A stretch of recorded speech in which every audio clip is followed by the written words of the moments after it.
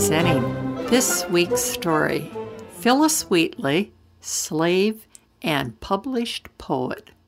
I was left to die, shoved among the rotten remains of food and excrement, cast with bodies already forgotten. I was to be a body forgotten. I, being female, 7 years of age, ill with tuberculosis, unwanted cargo, even for a slave ship. I, being from Africa, dying on a schooner directed towards Boston, to be sold like a bit of bread upon auction day, with a dirty carpet draped over my body. Frail, innocence lost, sold. On that day, July 11th, 1761, Susanna and John Wheatley bought me. I was to be a house slave to serve Susanna. Phyllis, I was named. Phyllis, the title of the slave ship that carried me. Wheatley, my new owner's surname, named as customary for human property. Nathaniel and Mary, Susanna's twins, taught me. Within 16 months, I wrote and spoke English fluently.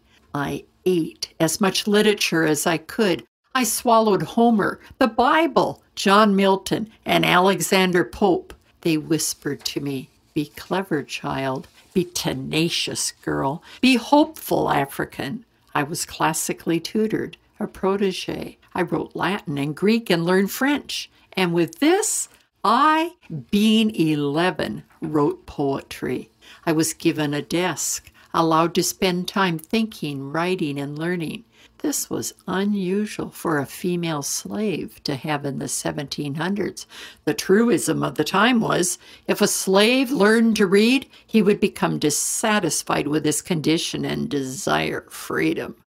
I was paraded at parties and gatherings. My owners were proud of my quickness to learn and ability to write in classical poetic form. I was their ornament. I was an example of my race, that original thought was not isolated to white men. I was not an inanimate object with utilitarian use. I was alive. I was published about the age of 13 in New England newspapers and periodicals. I became a Christian. God strengthened me and helped me to communicate to my readers. I felt inspired and hopeful. I had opportunities to write unlike any female slave. My mistress, Susanna, desired that a book of my poetry be published. I had to prove before a court of influential thinkers that I wrote my poems. I was asked to write in Latin, Greek, and iambic pentameter. I successfully did. Literary and governmental leaders of the day knew of my existence. I was controversial. Voltaire and Thomas Jefferson referred to me in letters. George Washington invited me to visit him at his home. My book of poems was published on September 1st, 1773. I was 19 years old and the first African-American woman to be published. At age 25, I was freed by my owner's will when he died. I married a poor free man who was sent to prison because he was not paying his debts. All 3 of our children died as babies. When my husband was in prison, I became sick and died at age 31.